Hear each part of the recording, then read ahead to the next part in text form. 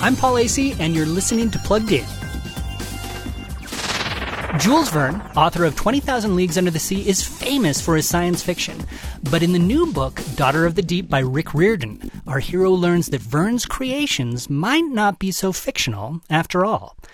That hero is the orphan Anna Dakkar, a freshman at an elite high school that produces some of the world's best naval explorers and marine scientists. But when that school is mysteriously destroyed by a rival school, Anna must brave a watery world to stop a doomsday weapon, discover a mysterious island, and learn some startling revelations about her own family. Daughter of the Deep is written for ages 9 through 14, and while this book hits a choppy patch now and then, it never sinks from problematic content. Hard to fathom, isn't it? For this and leagues of other book reviews, sail to pluggedin.com/radio. I'm Paul Asay for Focus on the Family's Plugged In.